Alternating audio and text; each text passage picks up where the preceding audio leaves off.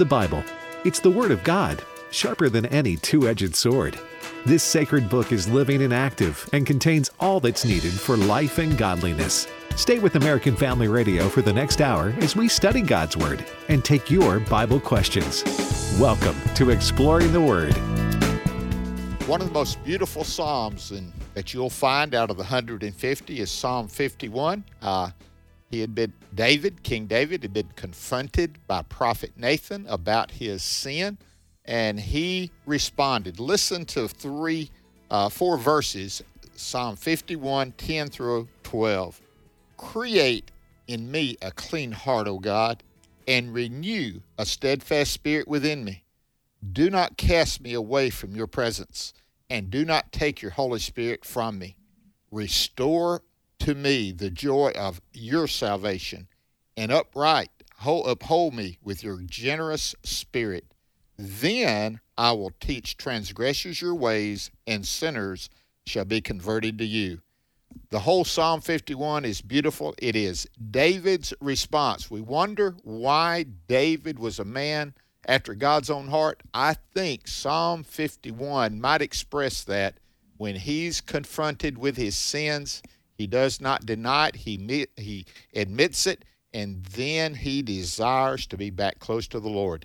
This is Bert Harper along with Dr. Alex McFarland, and welcome to Exploring the Word. Right now, we're going through a series called Prophets, Kings, and Kingdoms, and we've spent a good bit of time on David. I think we might finish up with that today. We'll see how far we get. But Alex, Psalm 51 does express David's heart, and I do think that's one of the reasons God would say he's a man after my own heart.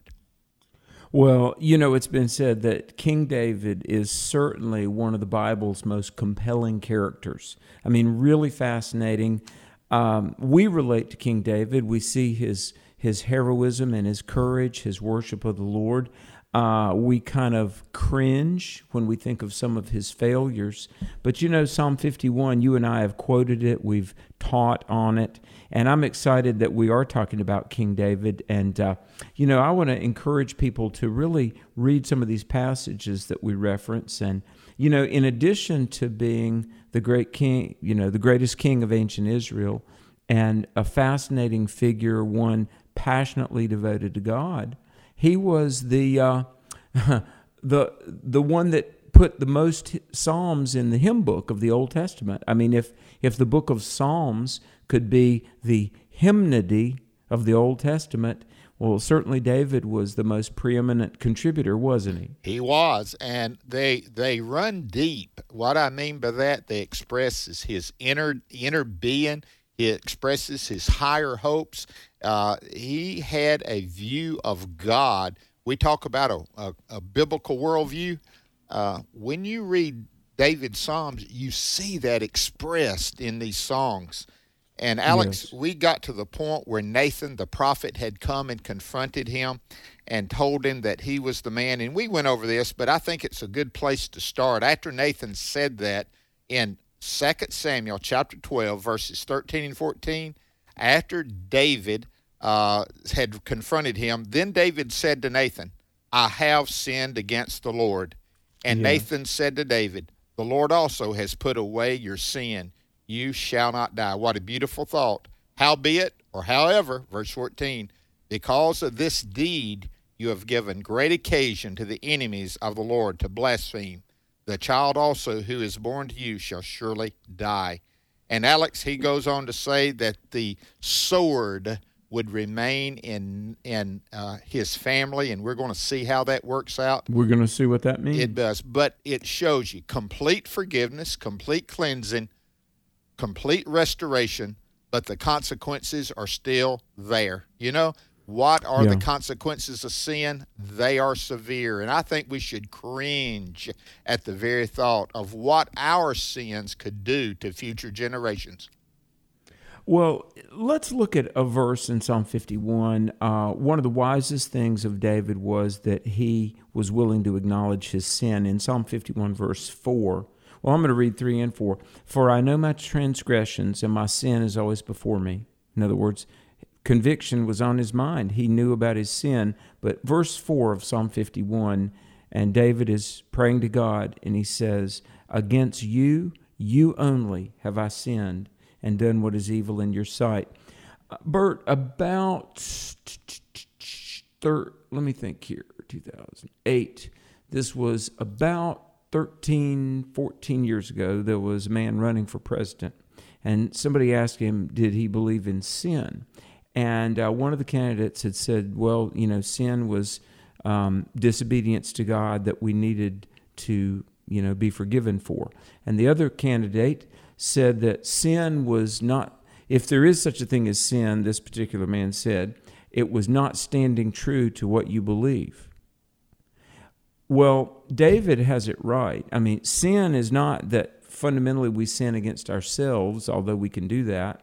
And my goodness, sin is certainly something more than not standing consistently with what you believe, because what you believe may or may not be true. But David has it right. He says, God, against you have I sinned. And Bert, isn't it fair to say that all sin ultimately is sin against God? I agree with you fully, and it is that. And David admitted it. He did not hide it. He did not transfer. You heard the transference of things. He didn't play the blame game. He did not. So he comes out truthful, and he turns away from that sin. And notice what he did. He said the baby would die, but he pleaded with the Lord that baby did not die. He interceded. But in verse 20, after the baby had died, I just love this in the same chapter. So David arose from the ground, washed and anointed himself, and changed his clothes, and he went into the house of the Lord and worshiped. Now this was after all that had happened. He had not eaten. He had fasted. God didn't answer his prayer as he wanted concerning the child. The child died. And after that, the servants think, oh, no, look how bad he is now. When he finds out that baby has died, he'll go under. But in place of that, he trusted the Lord. And what did he do? He worshiped. Yes. The restoration in David's life led to worship. I hope that you understand that today in your life when you have strayed away, meandered away because of sin, and you admit it, you confront it, you confess it, and God forgives you. Listen, that restoration brings about worship. Worship him. And he does that, Alex, and I just think that's a beautiful, beautiful thought. And they ask him, why could he do it? And one of the greatest promises I see, David said it in 23. But now the baby is dead. Why should I fast? Can I bring him back again? I shall go to him, but he shall not return to me. I shall go to him. Alex, I think that is a promise, brother. Well, it really is. And, I remember, Bert, as a new believer, I was reading through the Bible, and I was there in the 2 Samuel chapter 12, and where it says, David arose, washed, and anointed himself, put on clean clothes, and went to the house of the Lord, right?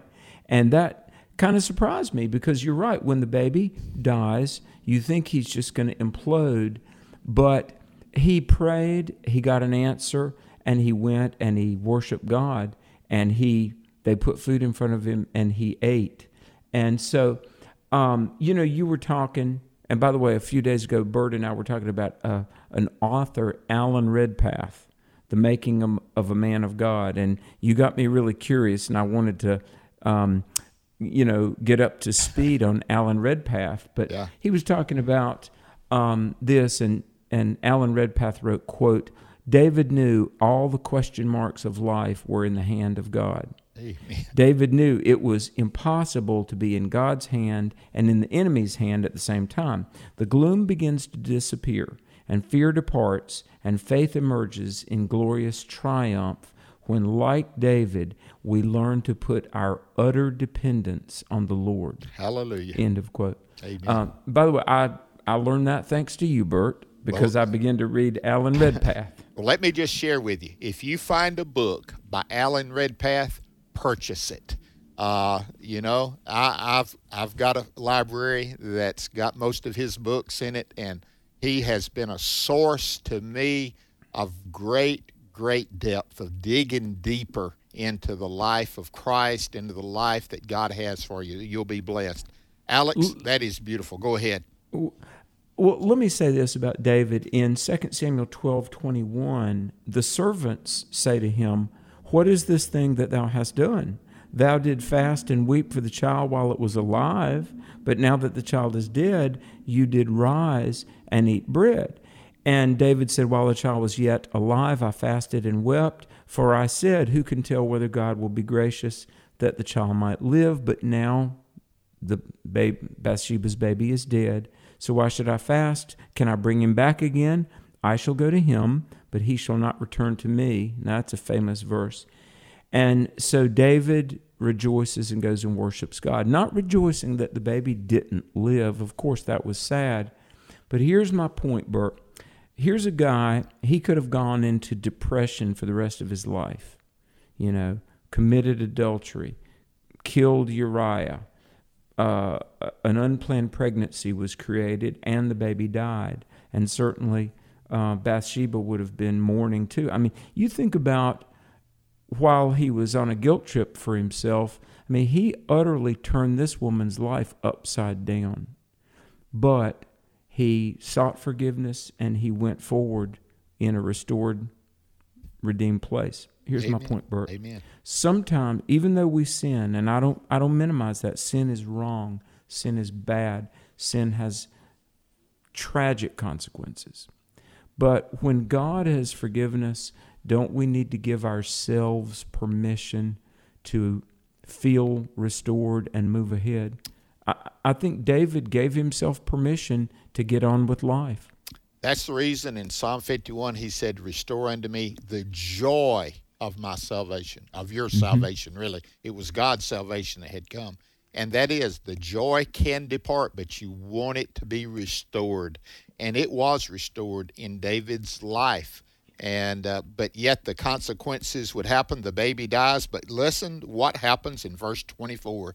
Then David comforted Bathsheba, his wife, and went in to her and lay with her. So she bore a son, and guess who was born, Alex?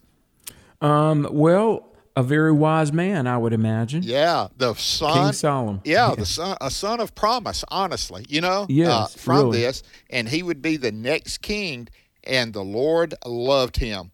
And notice, he sent word by the hand of Nathan the prophet. So he called his name Jedediah because of the Lord. And so here you find God in this midst of tragedy, sin, hideous and horrible.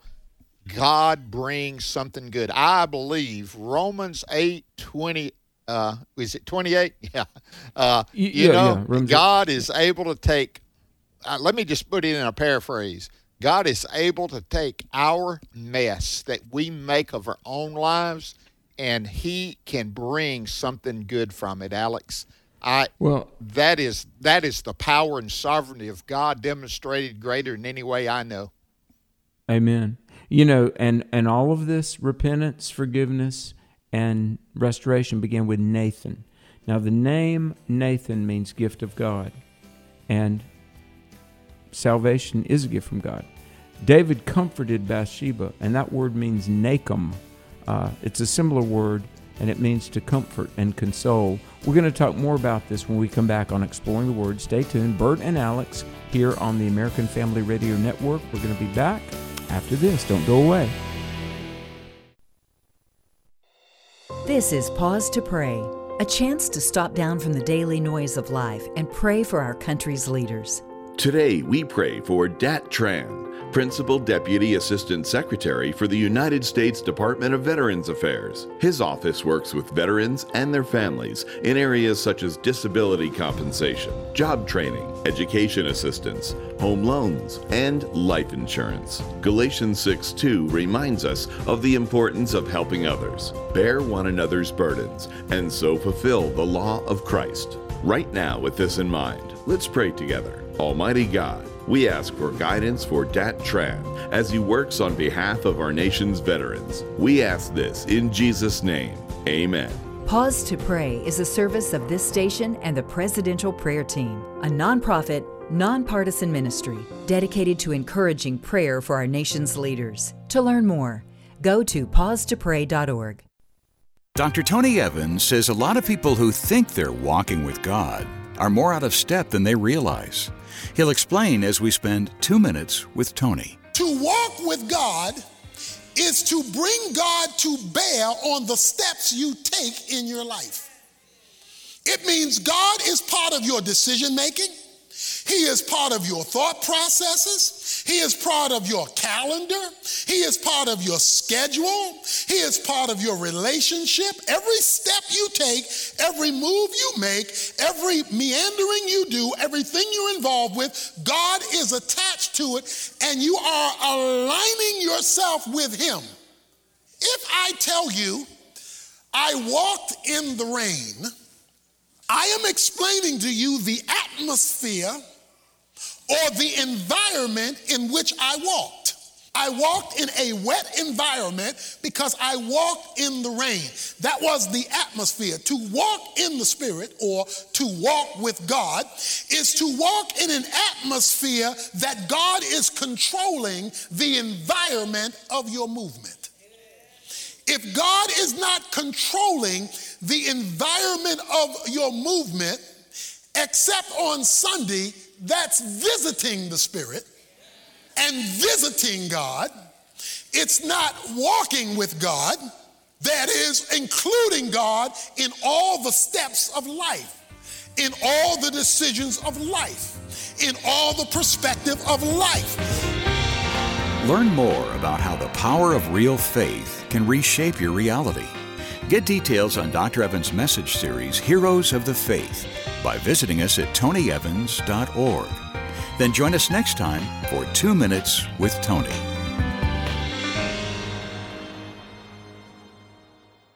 Welcome back to Exploring the Word on American Family Radio. There is hope for the helpless, rest for the weary, and love for the broken heart. There is grace and forgiveness, mercy and healing. They'll meet you wherever you are. There is hope. David, the man after God's own heart, that's who we're studying on this edition of Exploring the Word with Alex and Bert. We're so honored that you were listening. It really is an honor that you would tune in and we could all study the Bible together. And, with that in mind, I want to ask a favor of everybody. If this show has touched your life in some way, call this number and let us know about that, if you would, 877-876-8893. Now, we always love to hear listener stories, don't we, Bert, or testimonies. And, when I'm on the road speaking, as I so frequently am, people come up and they'll say, Alex, I listened to you and Bert, and I was going through this or that, and you helped me, or you answered a question. And whether it's this show, or Today's Issues, or Sandy Rios, or The Awakening, or the Hamilton Corner, all the great programming, for whatever AFR means to you, if you would you call and just record a brief word of testimony? Doesn't have to be eloquent or anything, just how this has touched your life. The Share-a-thon fundraising drive is coming up in mid-October, and this helps us throughout the year take the name of Jesus and the truth of God to millions and millions and millions of listeners. So the number for listener stories, it's 877-876-8893, and we give God the glory for hearing how all of these broadcasts might be touching your life. Alex, as I say, this is my favorite part of Share-a-thon. I love to hear what God has done. And I think Jesus loves that too. Do you remember what he'd do? He would send the 12 out, the 70 out, but then he'd want them to come back and share what the Lord has done. He relished in that. I think that's going to be part of heaven too, is sharing, look what God has done. And I don't know everything we're going to know from heaven when we get there, but I got a feeling part of it's going to be the fellowship of hearing what God has done in the lives of people. And we can have a little bit of heaven here upon earth when you share what God has done. So thank you for that, Alex. 877-876-8893. 3. Well, Alex, Solomon is born, but again, the difficulties did not end, mostly in his family. It follows with his son Amnon and his daughter Tamar, and Amnon taking advantage sexually of her and damaging her, quote, her psyche. She could be restored, but it hurt her the rest of her life, never able to overcome that, and it resulted in Amnon dying by another son called Absalom. It was, just as it was a mess with Bathsheba and David and Uriah, it was horrible with Amnon, Tamar, and Absalom as well, wasn't it? Well, it really was. I mean, there were a lot of things, the judgment on David said the sword is never going to leave your house, and it did seem like there was just a cloud over his kids and their goings-on, and that speaks to the ripple effect of sin, doesn't it? I mean, sin, the Bible says no man lives unto himself, and you and I have often pointed out the fact that we might think what we're doing is secret, or we might think it's personal, or we might even think I have the right to do this or that. But sin has repercussions. And when a sinful deed is done, there are repercussions set in motion that we really have no control over. Call it a domino effect or a ripple effect, but it certainly was evident in some of the tragic things that befell the house of David, wasn't it? It was. I just got to drop in. I have a message on this, chapter 13. Amnon had a unholy, unnatural desire for his sister. It was a half-sister, but still his sister. And he wasn't going to act upon it. But he had a friend who was a cousin named Jonadab. And he encouraged Amnon to sin. Now, again, we're not going to spend a lot of time. We're trying to stay on David, but I just felt like I needed to drop in there. Look at chapter 13, read it, and see how horrible sin can be when you think on it. Yeah, the thought may come, but let me just suggest to you, when that thought of sin occurs, dismiss it. Turn away from it. Don't feed upon it. Don't share it with someone that will encourage you to carry it out. And that's exactly what happened. Tamar suffered the consequences, but Absalom, the full sister or brother of Tamar, did not take it. He expected King David to respond accordingly to Amnon, and he did not do anything about it. So Absalom took things into his own hands, and it would end in the death of Amnon. It was a horrible, horrible story, Alex. It really was. And, the Bible says Jonadab was a shrewd man. Yeah. Whenever I see the word shrewd in the Bible, I kind of, I think, what's going on here? But he certainly wasn't a friend, was he, to encourage him to do a wicked thing. It was said this was a wicked thing in Israel, and he was not much of a friend for encouraging that. So what kind of friend can you be? Listen, turn those thoughts toward Christ, toward purity. Don't encourage sin. Encourage purity in the life of your accountability. It may be a brother and sister. I'm talking about a physical brother or sister. It may be a cousin, maybe a friend. Encourage them for righteousness' sake. And this is what, as you said, Jonadab did not do. And so Absalom, and we find the story of Absalom in chapters 13, 14, 15, 16, 17, all the way to chapter 18 where he dies. This is the part where Absalom reigns up against his own father to take over the reign of the nation of Israel, the united whole nation. And he gets it for a while. He runs David out of town, doesn't he? Well, he really does. David was a good leader. 1 Chronicles 14:7 says that the fame of David went out into all the lands, plural, and the Lord brought fear of him upon all nations. And, he was, we've moved past some of his personal problems, but he was a good leader. And the Bible also says that he administered justice and equity to all the people, 1 Chronicles 18:14. But just like Saul was jealous of David, Even Absalom, one of his own sons, would be jealous and want to usurp him. Let me say this. When somebody is godly, and not only is the favor of God upon them, but they're obedient to God, there are going to be people nearby that just bothers them, doesn't it? Alex, I say it this way. Satan does not mind using anybody, okay? Mm-hmm. He'll Yeah. use anyone. You remember when Jesus said he must go to Jerusalem and die? This is in Mark chapter 8. And Jesus says that, and die, and he said, then rise again the third day. Peter took him aside and rebuked him. That's what Peter did. You remember what Jesus' response was? Get behind me, Satan. Here was Satan using Peter. Satan doesn't care who he uses. So my advice, don't let him use you. Stay in contact. Follow God.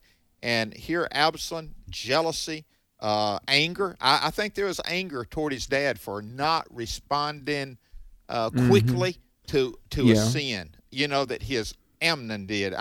Fathers, it's difficult to do that sometimes. I understand. But Absalom let it fester, and it build, and he kills him. He builds a rebellion. Absalom let me share this with you. Absalom has some of the traits of his dad, of being a leader, of being someone that was charismatic, people wanting to follow him, and he used it for evil in place of good. Well, that's true. That's true. And, let me just say this with the Amnon and the Tamar situation. Sexual sin is so dark and so destructive to the people involved, the victim and the perpetrator. And so this is just part of the ripple effect of sin over the house of David. And so let me be clear. There is forgiveness, but avoiding the repercussions and the consequences of sin, even though God saves and God forgives, that doesn't necessarily mean the consequences automatically evaporate, do they? Alex, you heard the phrase, sometimes it's easier to get forgiveness than permission. But listen, the consequences of that, of not getting permission, will rain heavy many times. And so it did in Absalom's case, and again, it was again and again. And he tried not only to overthrow his dad, Absalom came to the point of discrediting him, of even shaming him. That bitterness that he had toward his dad ran deep. Have you heard? There's nothing like family quarrels. You can have a quarrel with others, but family quarrels just top them all. And I think this is proof of that. Well, and Absalom really betrayed his dad for a number of things. It was in part, it started, really in revenge of the rape of Tamar. But Absalom didn't respect David. He launches this rebellion. I mean, this is a divided kingdom over this. And, it's Absalom is going to just be so, he's going to die a very disgraceful death. And I think about this. Look, even when Saul was king, and Saul was a bad king, but David respected Saul's authority.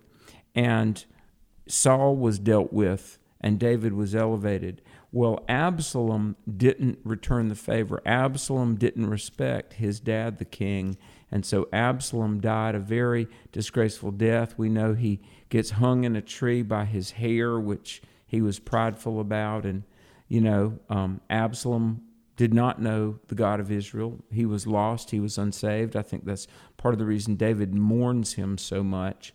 But here's the thing. God deals with those that are rebellious against authority. Right now, the current administration in Washington does things that we conservative constitutionalist Christians don't like, but we can pray for leaders, even if we don't always like the stands they take.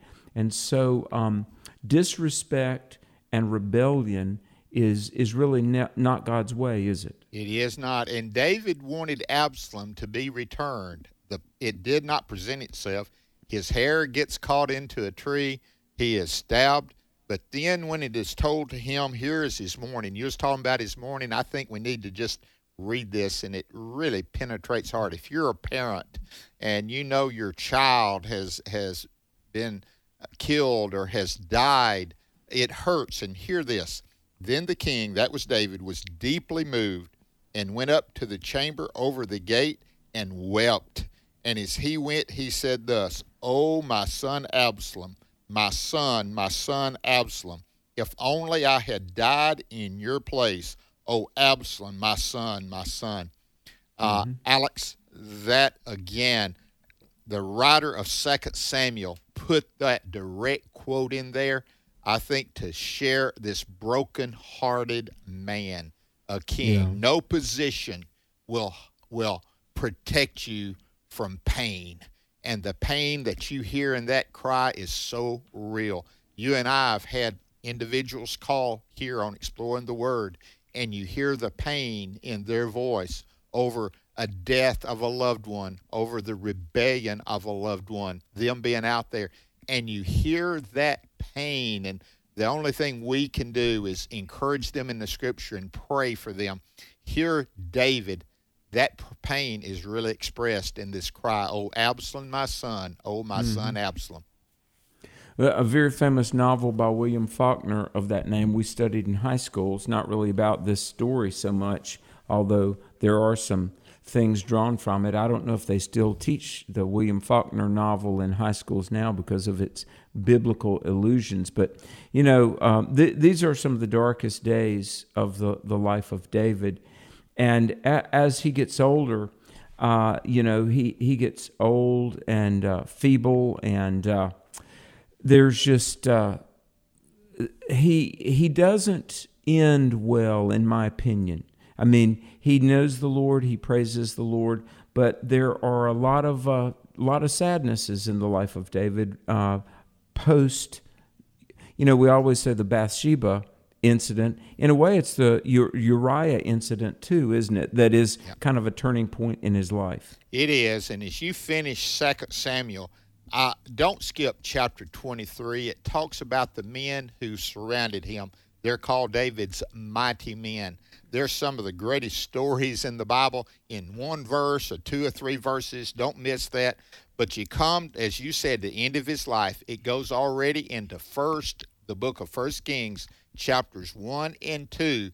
And as you said, he had gone through famine, through difficulties, but he comes to the end of his life. And again, there's another son wanting to take over and doing plans to replace Solomon. And yet God's will was done. He dies in 1 Kings chapter 2, verses 10 and 11, and Solomon begins his reign in 1 Kings 2:12. Alex, David grew feeble. He grew old. Praise the Lord, God used Bathsheba to do the will of God through Nathan to make Solomon God's choice to be the next king. Exactly. Hey, by the way, I know we're almost out of time. One thing I wanted to say, and we could have taken this rabbit trail a little bit, but Absalom consulted of two people. One was Ahithophel and one was Hushai. And Ahithophel gave Absalom bad advice. Overthrow David. Hushai said, no, don't. And then Absalom said, well, Hushai is a friend of my father, so I'm not going to listen to him. One of the things that Absalom missed out was listening to godly counsel because he didn't. Listen, if you read these last chapters, you'll find out bad counsel ends in death and division, destruction. That's right. Hey, we're going to take phone calls in the next segment. That number, 888-589-8840. We would love to hear from you. Give us a call here on Exploring the Word.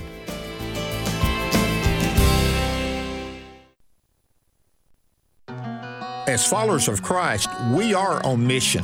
We're to share that gospel with people we come in contact with. Pastor Bert Harper. That's what God wants to do. He wants to use you for His glory as a faithful servant. So when you come before Him, He can say, well done, thy good and faithful servant. Exploring Missions, Saturday afternoons at 2:30 Central and Sundays at 1 on American Family Radio. After losing her parents in a murder-suicide, 9-year-old Kim Meter was filled with despair. On the next Focus on the Family, you'll hear how Kim learned that God was bigger than this devastating loss and how the Lord healed her heart. That's Kim Meter next time on Focus on the Family with Jim Daly. Focus on the Family is heard each weekday morning at 5 o'clock Central on American Family Radio. Blessed is the man who doesn't walk in the counsel of the wicked, nor stands in the way of sinners, nor sits in the seat of the scoffers. My name is Abraham Hamilton III, and this is the Hamilton Minute. One word has proven to be debilitating in our society, the D word, discrimination.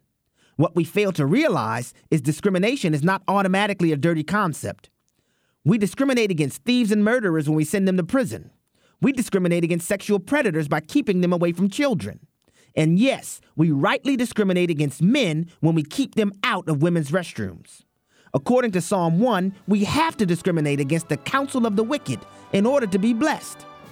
Good thing God isn't debilitated by the D word.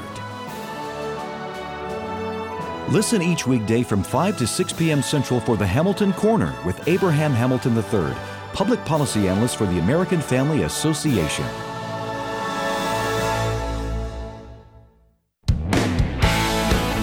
This is Dr. Stephen Rummage with a minute in God's Word to help you keep moving forward. In 1 Corinthians chapter 15, verses 1 and 2, Paul writes, I remind you, brothers, of the gospel I preached to you, which you received, in which you stand, and by which you are saved. As a teenager, I worked for a man who said that's the gospel in response to anything he agreed with. For instance, when someone said that's a delicious hamburger, he'd answer, that's the gospel. Well, for him, gospel was simply a positive term with no clear meaning. Sadly, some people use the word gospel in a similar way today. 1 Corinthians 15 says the gospel is Christ's death for our sins, eternal life through his resurrection, and salvation through faith in him. The gospel is God's greatest message, a message you can believe and share with others. For more resources, visit movingforwardradio.org. Join me every Sunday morning at 8:30 Central for Moving Forward right here on AFR. Therefore, since we have been justified by faith, we have peace with God through our Lord Jesus Christ. Through him we have also obtained access by faith into this grace in which we stand, and we rejoice in hope of the glory of God. American Family Radio. Welcome back to Exploring the Word on American Family Radio. Somehow you see through my heart, and you welcome me with open arms, just as I am. Amen. Welcome back to Exploring the Word. We're going to take phone calls, and people are calling in already. That number, if you need to do that, because sometimes these drop, 888-589-8840.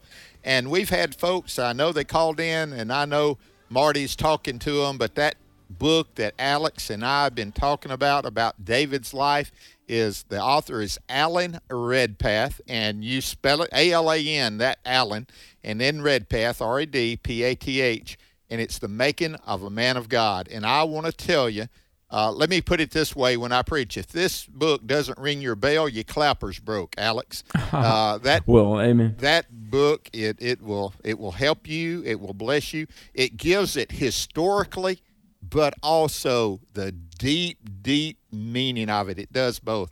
It's hard to do both of those. You know, a lot of times it'll be too academic, and then sometimes it leaves academics off and just goes devotional, and yet it's not as much stuff as you need.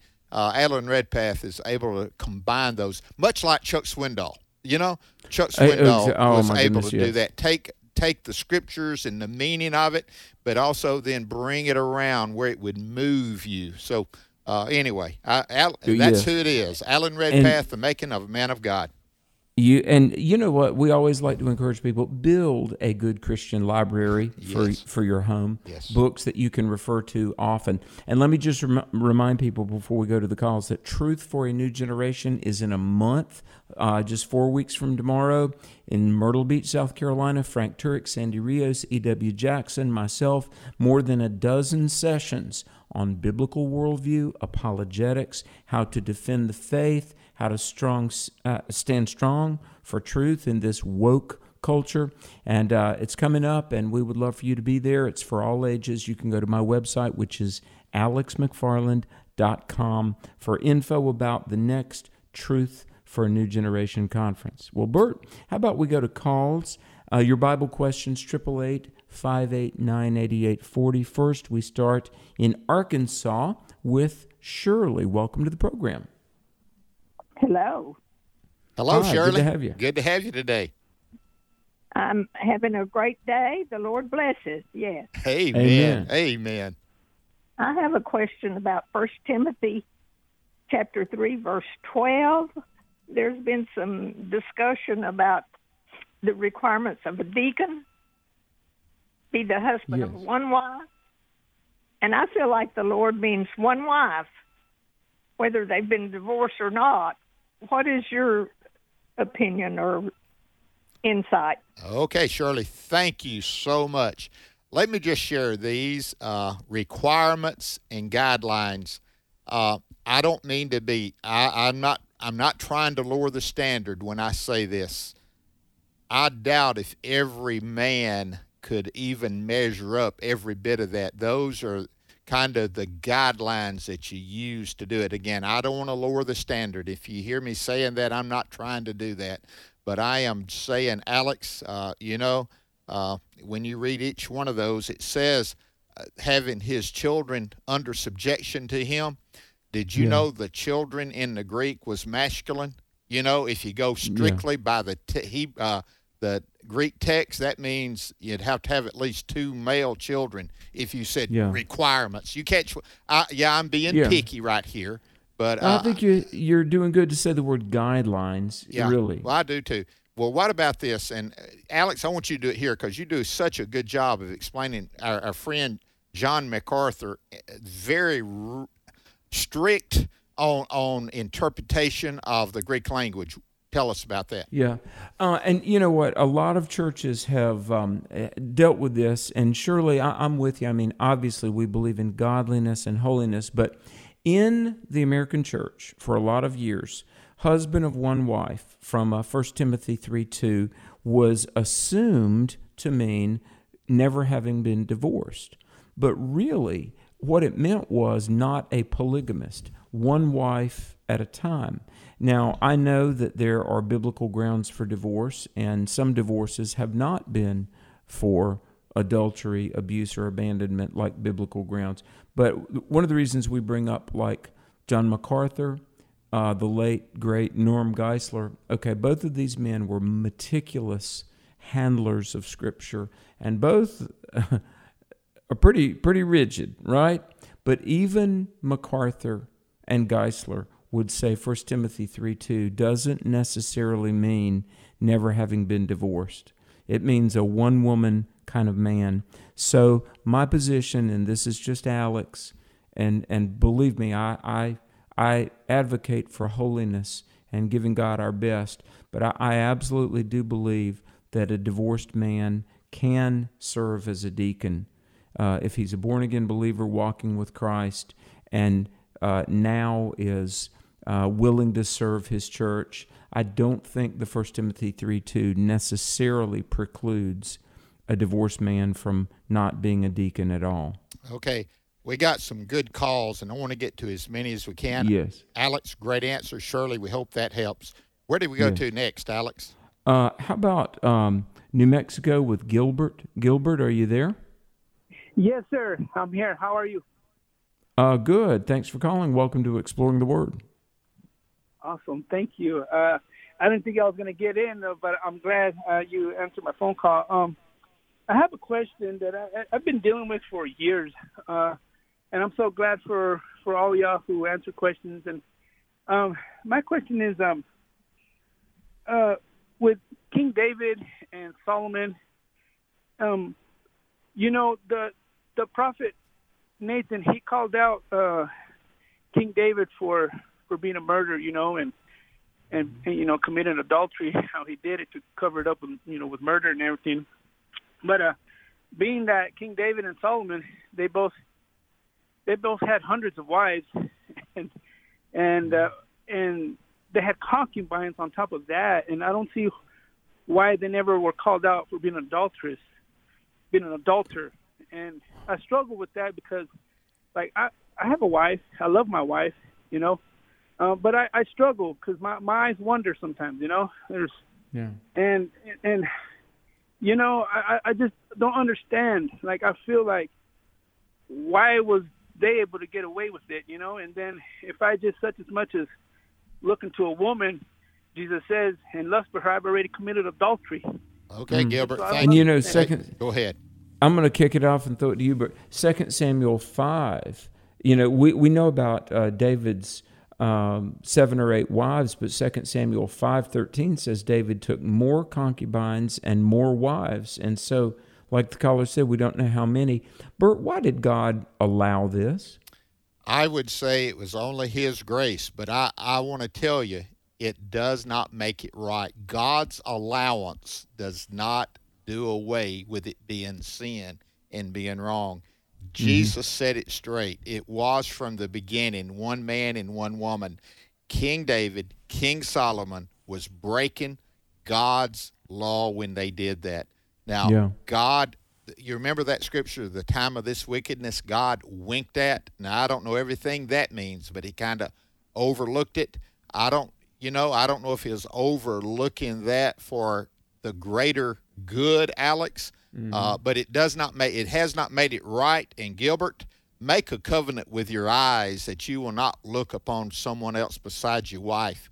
That's what you do. You go to the Lord, and like Alex was saying yesterday, even checking out at the counter at a grocery store or some other place, and they have those magazines there, turn away. And if you know it's there, don't even turn toward it the first place, you know? So you can, we're sinners, but we can sin less than.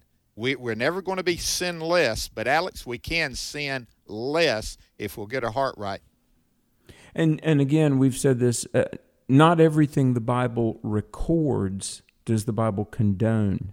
It reports on what some of these people like Solomon and David did, but it certainly doesn't affirm it. One man, one woman, one lifetime, that's God's ideal. Let's go to Alabama and speak with Sharon. Sharon, welcome to Exploring the Word.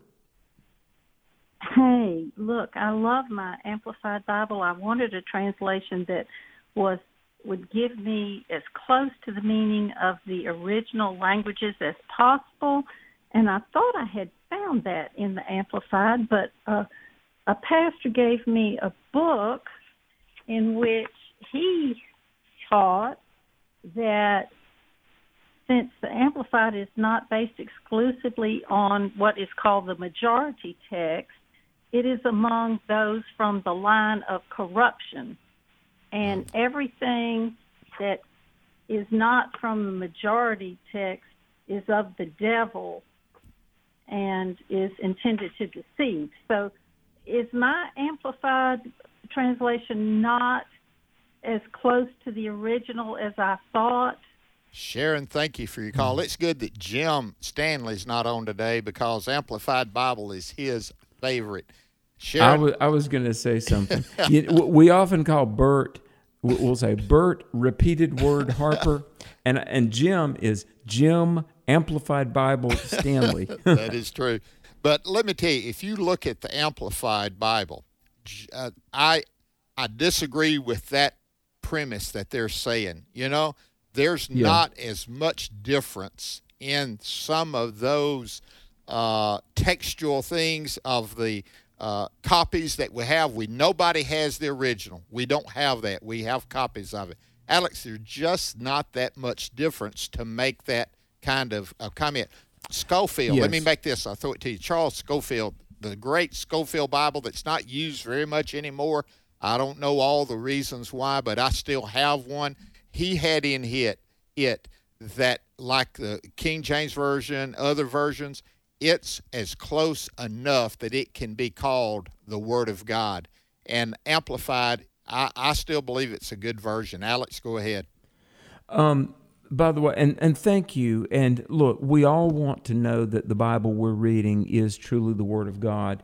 And I've got to say this, I've got some friends that are translators, and ascertaining what the Greek and Hebrew said is one of the most meticulous sciences. Now, there are Greek and Hebrew manuscripts, and what scholars look at, the age of the manuscript, where it was found, different things. So I'm going to tell you something. The book that you're referencing that critiques anything other than majority texts, it's from about 50 years ago. And there was a time in the early 70s when American conservatives, some, not all, they were trying to make the argument that you could only use what is called the majority text, but they were trying to make an argument to defend the King James only position. But here's the thing. The majority text and the King James differ in many places. Nothing like the deity of Christ. And without getting too technical, let me just say this. The Bible, like the Amplified Bible, the New King James, the Holman Christian Standard, the ESV, the NASB, they really have been faithfully translated from Greek and Hebrew to English. Use your Amplified Bible, and you may be confident that it has been carefully done. And these books that want to say only the Textus Receptus or only the majority text and not the Byzantine text and anything other than the majority text is of the devil, it's not really accurate. I mean, it really isn't. And so, Bert, I know we don't have time to dig too deeply into that, but let me just say that God has graciously preserved His Word in English Bibles. Because, see, if we lived in a world of King James only, then heaven help all the other language groups that aren't allowed to get the Bible in their language. Sharon, we hope that helps you. We really do. Yes. Hope we do. Read your Bible and trust it fully. Amen. Sherry in North Carolina. Sherry. Hello? Yes, you're Welcome. on, Sherry. Go right ahead. Well, I think Gilbert and I must have been on the same page because I've always struggled with, David being a man after God's own heart and having multiple wives and concubines, but I think you both have already taken care of answering my question just by Gilbert calling in and asking, but I just, I've always struggled with that. You're not the only one. Listen, they were out of the will of God. Let's just put it plain. We don't know for sure what took place in private. We have that Nathan coming to David. It is recorded. Honestly, there's no doubt in my mind, David just didn't do that. You remember what happened when he was bringing up the ark back to Jerusalem, Alex? He went down there and got a new ox cart and brought it back, and then, was it Uzzah that was going to steady it and died? Yeah, and they and put it died. they put it there at Obed-Edom's house for 3 months, and it says David began to pray and search the Scripture. That's over in Chronicles. And after he did that, he went down and brought it back right. Some of the things that David and Solomon did, honestly, they misread God. They did it I think in selfishness. I'm not going to say complete ignorance, but they were wrong. And you don't justify anybody that justifies affairs, anybody that justifies having a man that has wandering eyes is not doing right by the Scriptures, Alex. And also, let me just say this. The fact that they record the life of David, warts and all, shows that it wasn't just ancient Zionist propaganda. I mean, the greatest king of Israel, and yet the fact that some of his flaws were still reported to us shows that it was really the Word of God being fully honest. Amen. Hey, tomorrow's going to be Fire Away Friday. We didn't get to Linda's call. Great call about the Trinity. I hope you'll call back, Linda. And then Janine from Louisiana, great calls that we couldn't get to today. We'd love to tomorrow on Fire Away Friday. So tell someone about exploring the Word, but more importantly, tell them about Jesus.